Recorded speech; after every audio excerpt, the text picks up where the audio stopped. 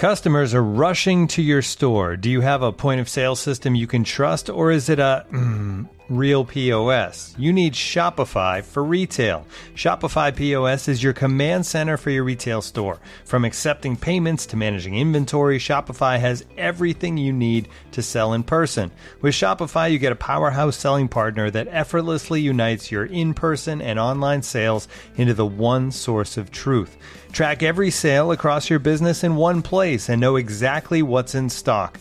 Connect with customers in line and online. Shopify helps you drive store traffic with plug-and-play tools built for marketing campaigns from TikTok to Instagram and beyond. Get hardware that fits your business. Take payments by smartphone, transform your tablet into a point-of-sale system, or use Shopify's POS Go mobile device for a battle-tested solution. Plus, Shopify's award-winning help is there to support your success every step of the way.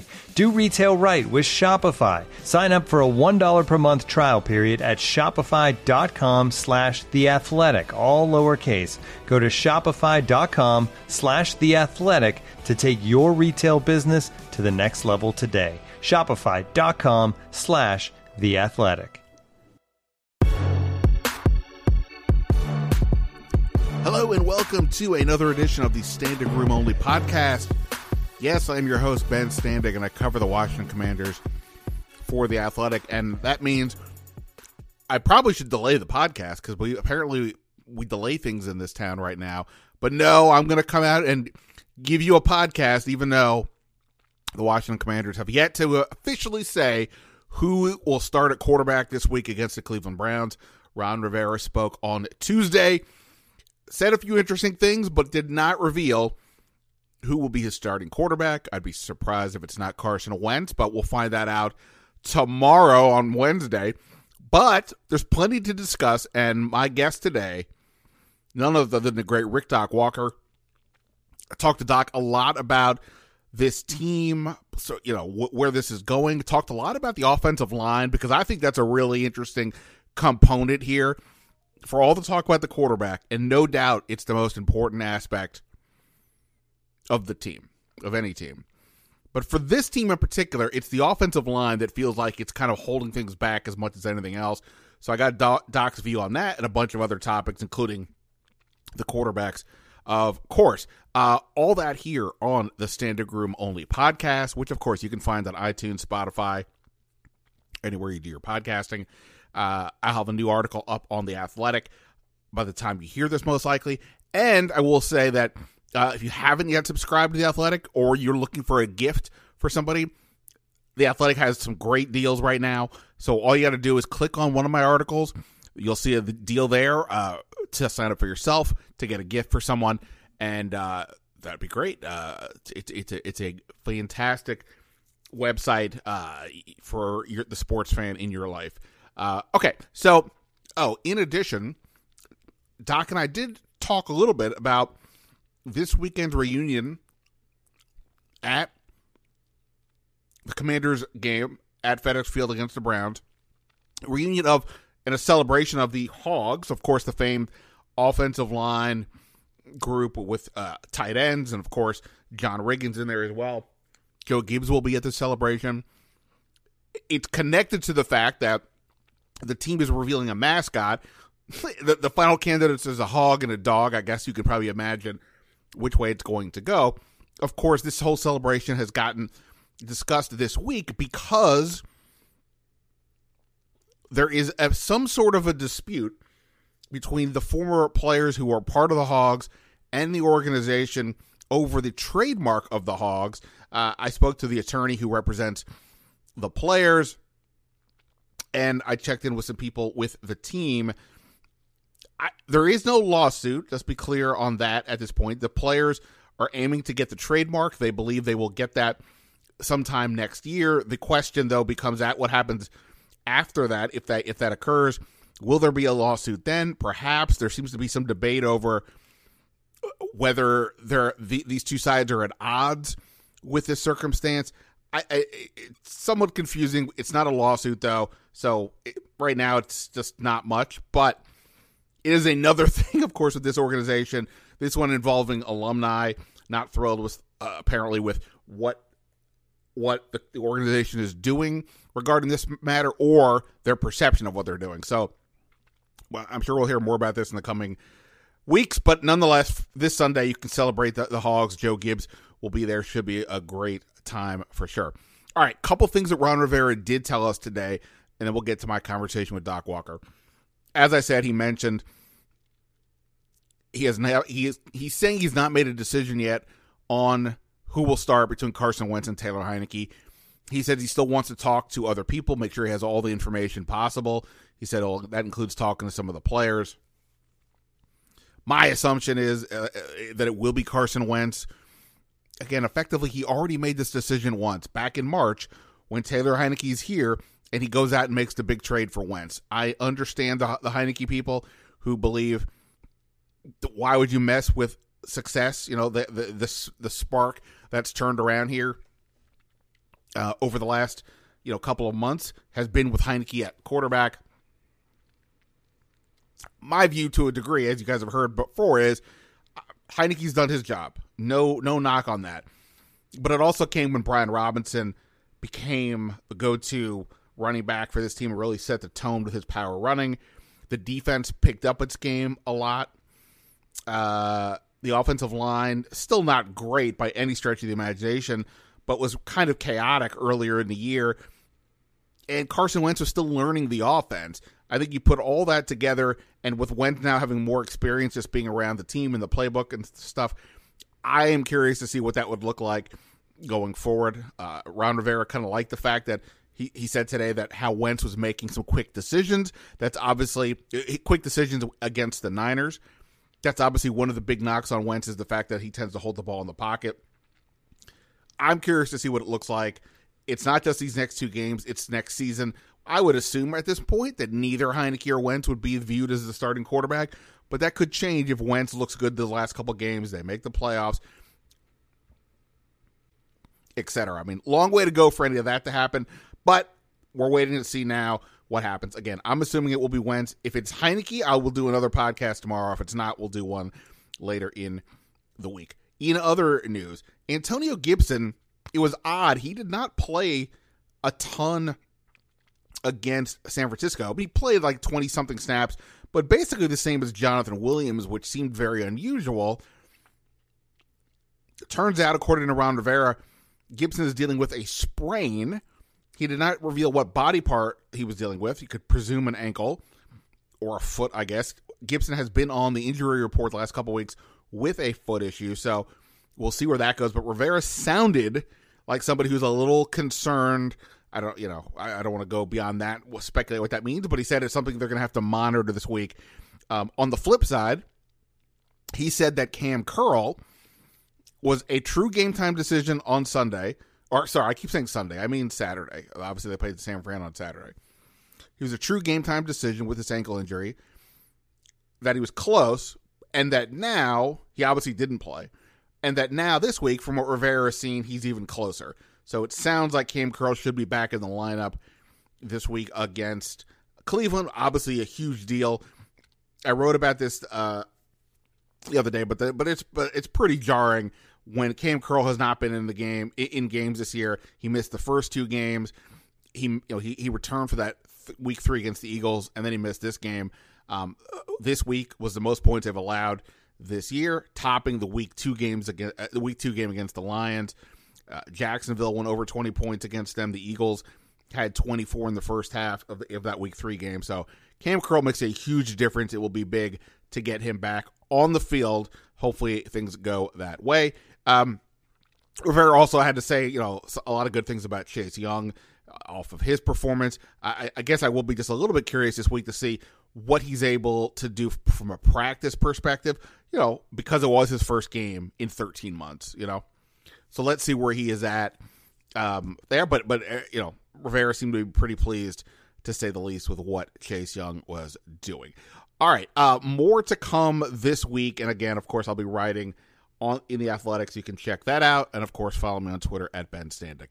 But let's get to it. Here is my conversation with the great Rick Doc Walker here on the Standig Room Only podcast. Looking for an assist with your credit card, but can't get a hold of anyone? Luckily, with 24/7 US-based live customer service from Discover, everyone has the option to talk to a real person anytime, day or night. Yep, you heard that right. You can talk to a real human in customer service at any time. Sounds like a real game changer if you ask us.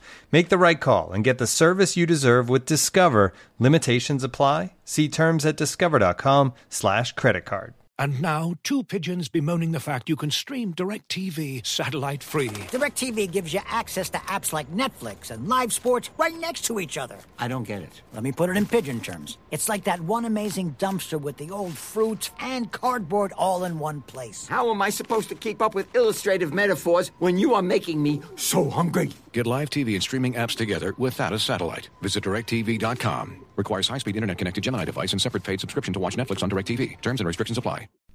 As you've probably heard by now, we've teamed up with BetMGM this season. We'll be using BetMGM lines to make all of our picks, and we'll have special offers for our listeners each week. If you haven't signed up for BetMGM yet, use bonus code The Athletic, and you'll get a 1-year subscription to The Athletic, plus up to a $1,500 first bet offer on your first wager with BetMGM. Here's how it works.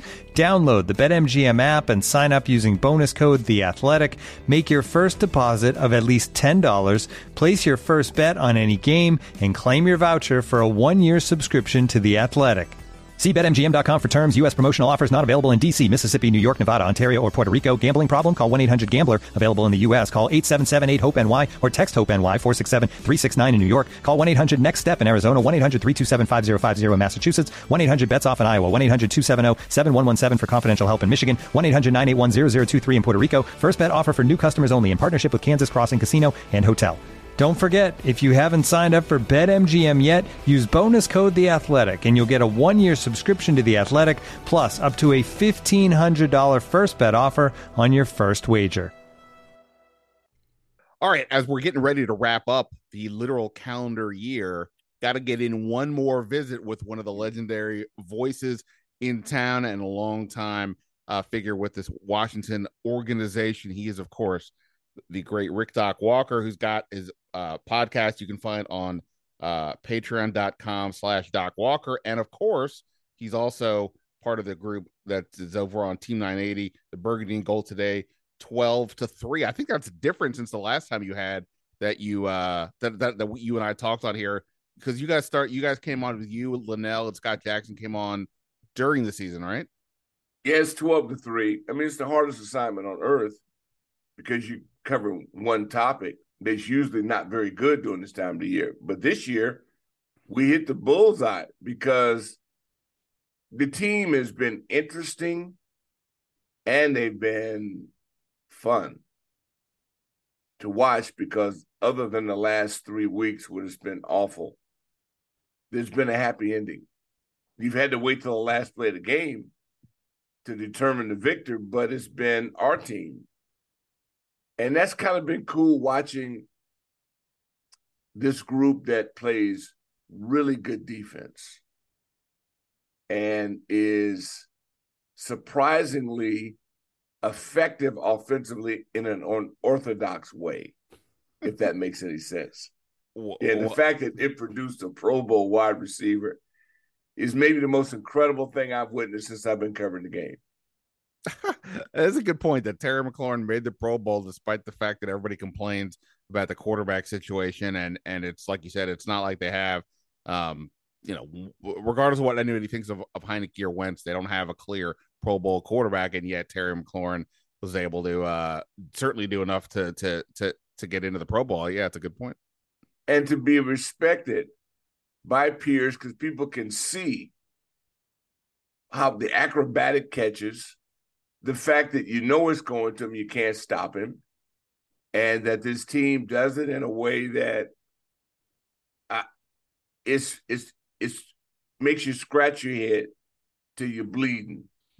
The one thing you know is that they can't predict it, and the other team can't consistently stop, because you can't figure it out, because it's a bit unorthodox in how they do it, but it gets done. And if they could ever figure it out, I mean, I remember the posse. I played, with Charlie Brown, Art Monk, Virgil C., Alvin Garrett. We had weapons, but nothing like this. Jahan Dotson is as smooth of a receiver and he's a baby, and he has veteran-like results. Terry's like Art Monk. That reminds me of James Arthur. He just does it. He just gets it done. Yeah, he's athletic, he's fast, got all these things, but he's not the biggest, tallest, fastest. But with his heart, he's such a hell of a football player. And then I had no idea that there's 3 of them. And then 10 who they made me subconsciously. Samuel, I didn't know how to take him because I thought, is this guy a crook? Did he steal last year? No, he was injured. We got a guy hurt. And figure that one out. But man, was he worth the wait, because he is a flat out freak. And I'm looking at this, and this is not taking anything away. I still like Cam, Johnny. I look at the guys they have. I go, what a room. I look at the tight end room, and I look at I go, what a room. The running back room, what a room. I go, how the hell can they not win?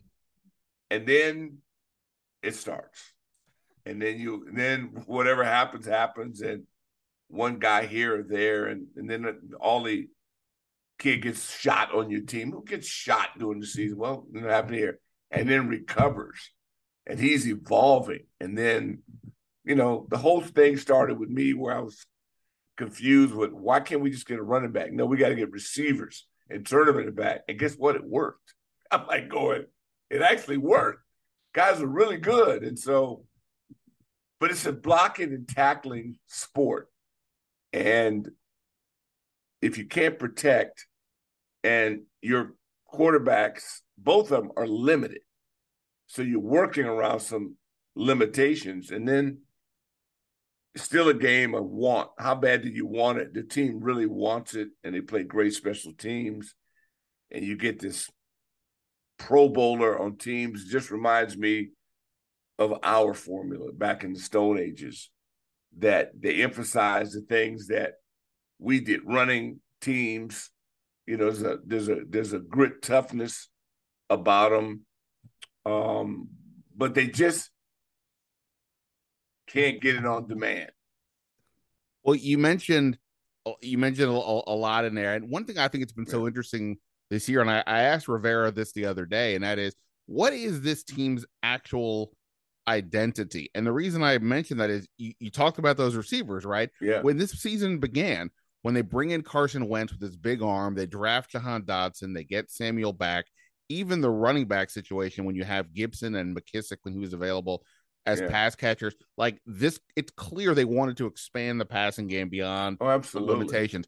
But then, because of the way things evolved and Taylor Heineke comes in, and then you get Brian Robinson back, as you mentioned, it has changed into this other type of team, this more of the Rigo drill that you guys did back in the day, led by the ground game, which I think has helped when they talk about complementary football. It has helped the defense with ball control. So, the quarterback is a factor in this, but what do you think is the actual identity of this team, or should be, considering the talent at receiver, but the Brian Robinson aspect and how that's kind of helped change the season? Yeah, it's easy for me to say I'm not going to get what I want, but I do think, because it's just not who they are. But when I look at these guys and I go, they are tough, they are physical. Everybody's had to play through injury, but developing a personality. When they lost Rouillet, I thought that's a wrap. Right. And yet I watched Larson and I watched Turner, 2 guys that would end up being very important, not play all summer. They're over on the other field. And guys just trying to get in shape. Larson, I go, my God, this guy's enormous. He was my MVP until he got hurt. I thought he really gave Norwell, pardon me. And then I'm talking about Trey Turner. Yeah. That core, I call it the core. Nobody wins without a core.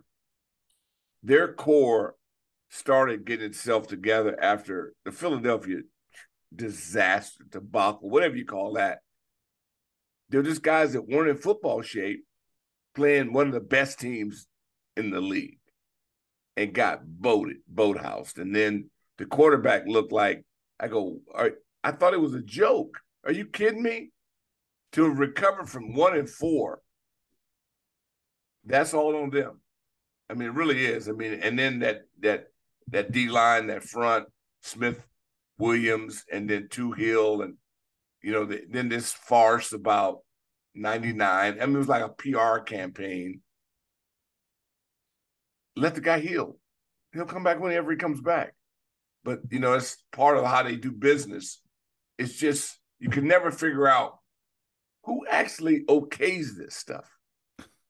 Right. That's the thing. I always go, somebody has to approve this, I assume, or does it just happen on its own? I don't know. I just try to stay focused on the week of the game and the upcoming opponent and stay out of all the rest of the crap. Because I know how hard it is to win and to have a good team and to be so close and yet so far away. It's really frustrating for me. No, I hear you. Let me go back to the offensive line for a second and the blocking in general. Like, obviously, you and I are talking right now, Tuesday morning. We don't have an official announcement yet on who the starting quarterback will be. I'm going to assume it's Carson Wentz, but we'll see. Obviously, Heineke's been in there for, the previous, 9 games. It seems to me that on some level, but the quarterbacks kind of are who they are. I don't think there's any big mystery as to what they are. The question is, I think, on some level, who fits best with the rest of the team, and then specifically for me, the offensive line. Because while the offensive line they're not giving up 9 sacks in the game anymore the way they did in that Week 3 game to the Eagles, but they're still giving up a pretty high pressure rate. It's actually a higher since Heineke's been in there than it was earlier in the season in total. What do you see from that perspective? Do you think that matters? Does if Heinicke is in theory better because of his mobility to be with this offensive line, but Wentz gives you the bigger arm strength, is there one of those factors that matters more to you, considering the offensive line is kind of what it's been? Which has been, it's based on life after Larson, is how I phrase it. Because they haven't proven they can do it without him, to me. And then the style of play, the pocket, you think he's hard to tackle or to sack. But he's not a runner. He's not what they tried to make him into, this hero, like he runs a read option or he runs. He doesn't. Right. I wish he would, but he doesn't. Well, I was happy this last game that they actually did have him run. It looked like a couple of designed boots, or maybe he chose to go. But I was like, yeah, because that was the element he brought in the beginning when when he first jumped out into the scene. But it's been really dialed back, and it feels like that's a missing element. If he's not going to run, that takes away from kind of what the upside of having that kind of guy is. Yeah, it's been, and look, he's earned it. I said, as a backup quarterback, to me, he's more than fulfilled his role. He's done his job. Absolutely. If he was a starter and you thought that of him, you'd have never spent $28 million on another guy. You'd have never done it. You didn't think it. You went and reacted the way you felt you needed to. And that's why I don't understand the confusion now. To me, it's a no-brainer, but I don't know. I'm not inside the locker room. I do know this. The failure against the Giants on 2 occasions, really, the champagne was about to pop out the bottle. Everything was set. And now you're trying to recover from an error. And the error is, why Robinson ran out of bounds in New York, we'll never know. Why they had guy wide open, he missed it. That happens. They also, how many times have the opponent dropped sheer picks? It's happened. Yeah. It's what makes the game so unique. You can say you're really good or you can say you're really lucky. It doesn't really matter. Just get the results. But they get the job done. And so I can't take my eyes off the fact that this ain't luck, man. They fight all the way till the end, and they grind it out. The tip pass by Payne against Atlanta. That's a touchdown. Patterson, but hand goes up, Was his left hand? I'm not sure, but I think it was. When you look at this team, I go, this doesn't happen. This is who they play hard. They're well conditioned. They got all those things going for themselves. And if they could just get some consistency, I think the lack of yards after catch is what ultimately will doom them. If we look at the yardage that they should have had, if the ball is placed 2 or 3 yards here or there, these guys are catching scores. They're catching scores. But they've always got to come back and be contortionists. They got to come back and make all these great catches. Yeah, but you get no yards after catch. Right. So if you want to watch, when you watch the Chargers and the Bengals and the Bucks and watch other people, that's the difference. Our guys make great plays, but there's no yards after catch for the most part. Yeah, no, for sure. That's my opinion of it. And it's hard, quarterback. We've made this into a sport. Baseball, you can pay a guy $100 million. You can pull him after 4 innings. Nobody has a problem. You know, if they bring another guy next game, it's no big thing. But we've been taught in this game that if we bring another guy in for even a situation, whatever, the whole world falls apart. Well, that's childish to me. It's about winning the game, any means possible. If I had to play him a quarter, I'd do it. I'd do whatever it took to win the game, period. But, you know, obviously they don't feel that way. So this is a big decision. And they're both, to me, pick one or the other, they're about the same. The problem is you're paying one of them $28 million. Right. That's the problem. And you're giving them that's the problem. If they were really, they're probably a lot closer than people would like to admit. But that's not the way it works out. And I don't think about the future. The future is right here, right now. There is no future if they lose. And so hopefully I just thought they blew the bye week thing. How do you not come out better prepared to handle your business while your opponent's playing the best team in football and you're chilling?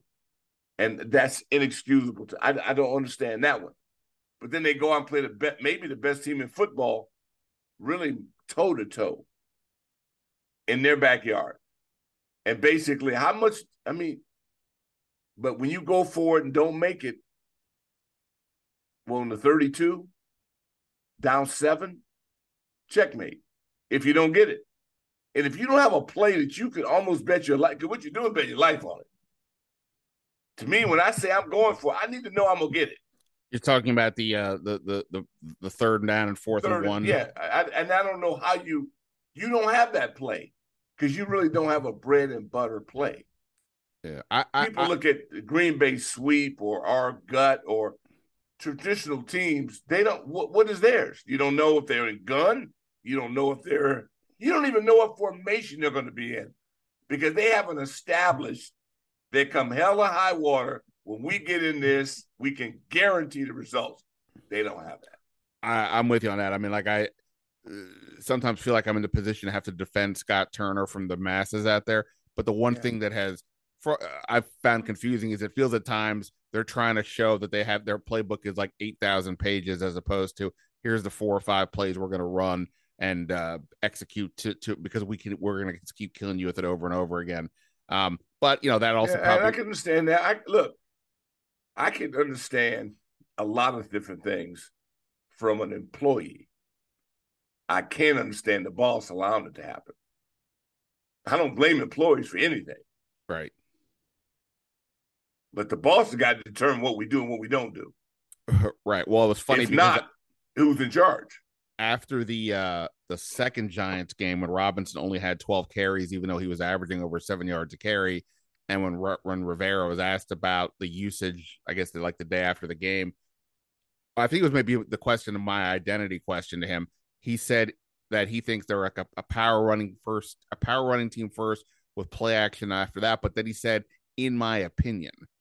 And I was thinking, in your opinion, you are literally God. You can do whatever. You can say what you want, but I think he's deferential to Turner. Let me ask you this to go back to the line. You know, obviously you were part of the legendary Hogs, which had great players across it, not just in that first Super Bowl, throughout the entire time of Joe Gibbs, basically Yeah. a Jacoby or a Russ Grimm or a Jim Lachey, somebody was if not voted into the Pro Bowl at that level.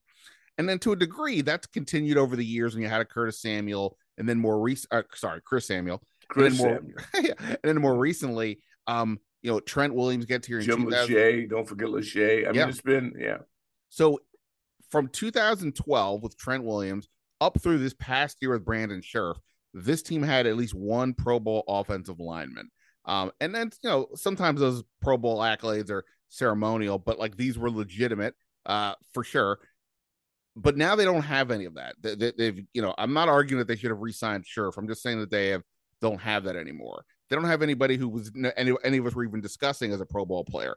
What does that do for a line when you don't have at least the one linchpin that you can, maybe this is what you're talking about, the one thing where like, I know on this play we're going to run behind 75 like that maybe the last year. I mean, it's just because I'm used to it doesn't mean it's right. They obviously have a different philosophy. And you replaced two guards with two more guards that were older. And I think they're power-based. You look at them, they're not screen guys. So I go, okay, you're not a screen line. Well, you're not a short yardage line, and you're not passing the quarterback. Everybody's got to have something that's their bread and butter. You may not be as good at other things, but this thing, and that's the part I don't think we've identified, that injury has a lot to do with it. Because how many teams are playoff bound on their third center in this league, realistically? I mean, the Packers went through it for a minute. Most teams, although he's never really mentioned, they're really the most, they get taken for granted the most. And yet they got their hand on the ball every play as well. We've had them dribbled back. We've had high snaps. So these are all factors. But they're good enough to win games with, but you don't have a bell cow. But that's on you. And I don't know what I'm saying. Look, you can argue Scherff played half a season. I can win an argument on each guy. Flowers, for me, that's the one I'm scratching my head over. Because I think you should have been able to afford that, and he played every week. There's got to be something said for guys who actually play every week. The Flowers thing is so weird, though, because nobody picked them up. Forget just Washington. No, but that happened. They almost had two players that are pretty damn good. Yeah. That and the safety, who are just kind of weird that you need them. They may be ideal for you, not for somebody else, but all I care about is me. So, but then again, there's only one person making all the decisions, so you got to ask him when it comes down to it. If it works, it's great, but if it doesn't work, somebody will end up paying the ultimate price for every decision that doesn't work, doesn't pan out. But I mean, I'm in December in the playoff hunt in this town, and I'm sorry, but I'm kind of like this. I'm not. I don't know. This hardly never happens. So I hear it. I'm just torn with it. I don't understand it. I wish I did. Last thing on the offensive line. Injuries are a factor, obviously, and Sam Cosmi has had multiple injuries, took him out of the lineup. Cornelius Lucas replaced him at right tackle. But then Cosmi's been back for the most part for the last 6 weeks or so. Yeah. Other than the one game where he played at guard, he and Lucas have been splitting reps at right tackle, which is very unusual. I'm curious what you think about that. They're doing that, and why hasn't Cosmi gone back into the starting lineup over Lucas? Because when you look ahead, I know you're focused on December, but like in general for this team, they're going to have to revamp the offensive line next year. And you would think that Cosmi is a linch or a key component of that. And yet he's not even starting now, but playing. Well, what do you make of that whole thing? Again, no one has commented about it. It is different. The good news is that they're all capable of playing, and you've shown you can win with all of them. But when it comes down to, you can't get that critical play with none of them. You get stopped on most plays of significance. So they're good enough to function with and win games with, but when it comes down to it, I thought his hand bothered him. I'm glad Luke could play because it really meant Luke elevated his game because Kaz had already been starting. Right. So I thought they were kind of like getting better. And then the thing gets me with 77 is that this guy's built like a brick shit house, but he seems to always be nicked. You're talking about Sadiq Charles? Yeah, Charles. Yeah. So I don't quite know. And then I don't think just on the brief time he's in, I can't say he's better than any of them. So he really hasn't taken over and just controlled something. I think they're all very good players, but I think they've been put on one-on-one islands against elite players. And just based on what you're paying them tells you didn't think they could block them because you don't pay them that way. There's only a few people that go one-on-one with the elite pass rushers in this league. And you've had one, and you didn't keep him. And so I think that the tackles are getting hit now hard, but you've gone up against number one draft picks, elite players. That's what the league's all about. What shocks me is that, well, wait a minute, you see them every day in practice. So a lot of that's head scratching for me. I don't understand. You got the same thing that you're going up against. What's the shock value in it? So it tells me maybe we might want to scheme that up a little better to give them a back help, chip in or tight end, H-back, whatever you want to do. But what they're doing is not working because the other team's winning. Right. And the last couple weeks between Kayvon Thibodeau and Nick Bosa, it's really been elevated because those are playoff level teams. I mean, right. Let's face it, you've beaten one winning team with a winning record. Doesn't matter, still good because you beat whoever on your schedule. But when it comes down to it, if the water's too deep right now, then you're going to drown because everybody's got one. Okay, you got another one this week. Every week, you got 95 this week and 11 the week after that.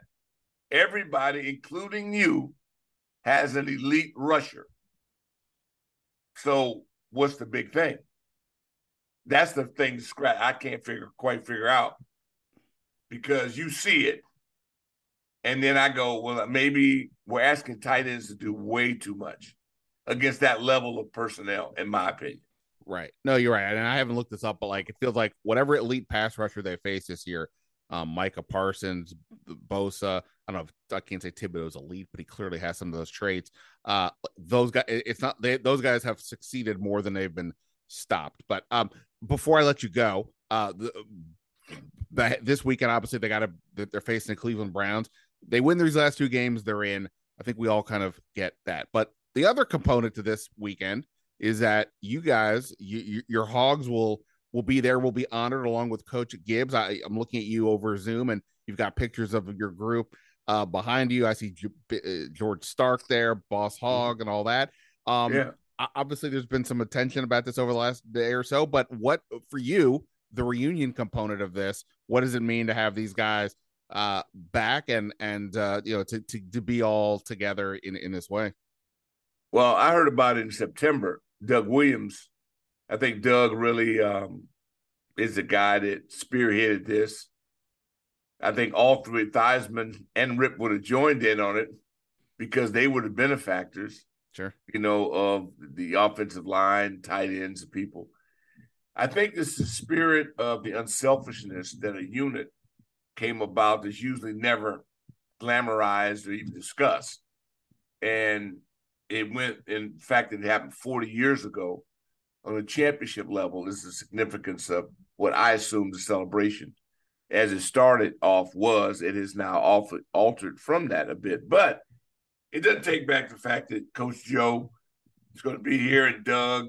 I don't think it, although they love to have promotions and celebrations, so I'm sure they would have done it anyway, but I think that was initially what this was all about and what I was excited about. Since then, a lot has changed, especially when it comes just to straight merchandising and from what our group has gone after. And so we'll see how it unfolds because in all these things, the fan usually gets left out.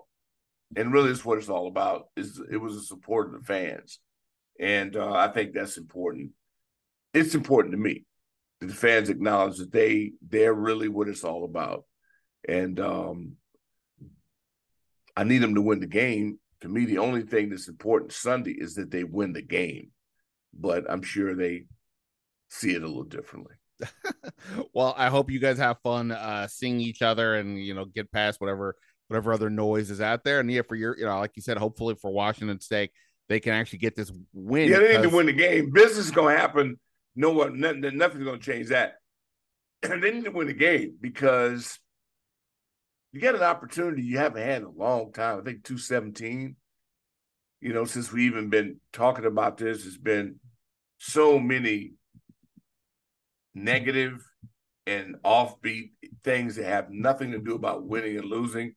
Be nice to just win a game and get that going and make up for that debacle against the Giants at home when everybody came out and showed but the performance. Right. Well, if they win this game, they have a chance at the first winning record since 2015. No, 2016. 2016. 8-7-1. So, I mean, even though they made the playoffs 2 years ago, if they actually had a winning record in forever, not that 8-7-1 was even that exciting or whatever, but, you got to start somewhere. It counts. You count them all, but we all know that anything under 10 wins for this group with their level of talent, it's a disappointment. I mean, they had it there, and it's so you got to win out in order for any of this to matter. If not, it's going to be some real fireworks. All right. Well, it's never disappointing getting the chance to talk football with Doc Walker. Doc, I always appreciate the time. Everyone go listen to him 12 to 3, Team 980 every day. And, of course, check out his podcast as well. Look forward to seeing you if I see you, hopefully, on Sunday. I'll see you Sunday. And just thank King Sheehan for allowing us to do this. Absolutely. All right, man. I appreciate it. Later. Bye-bye.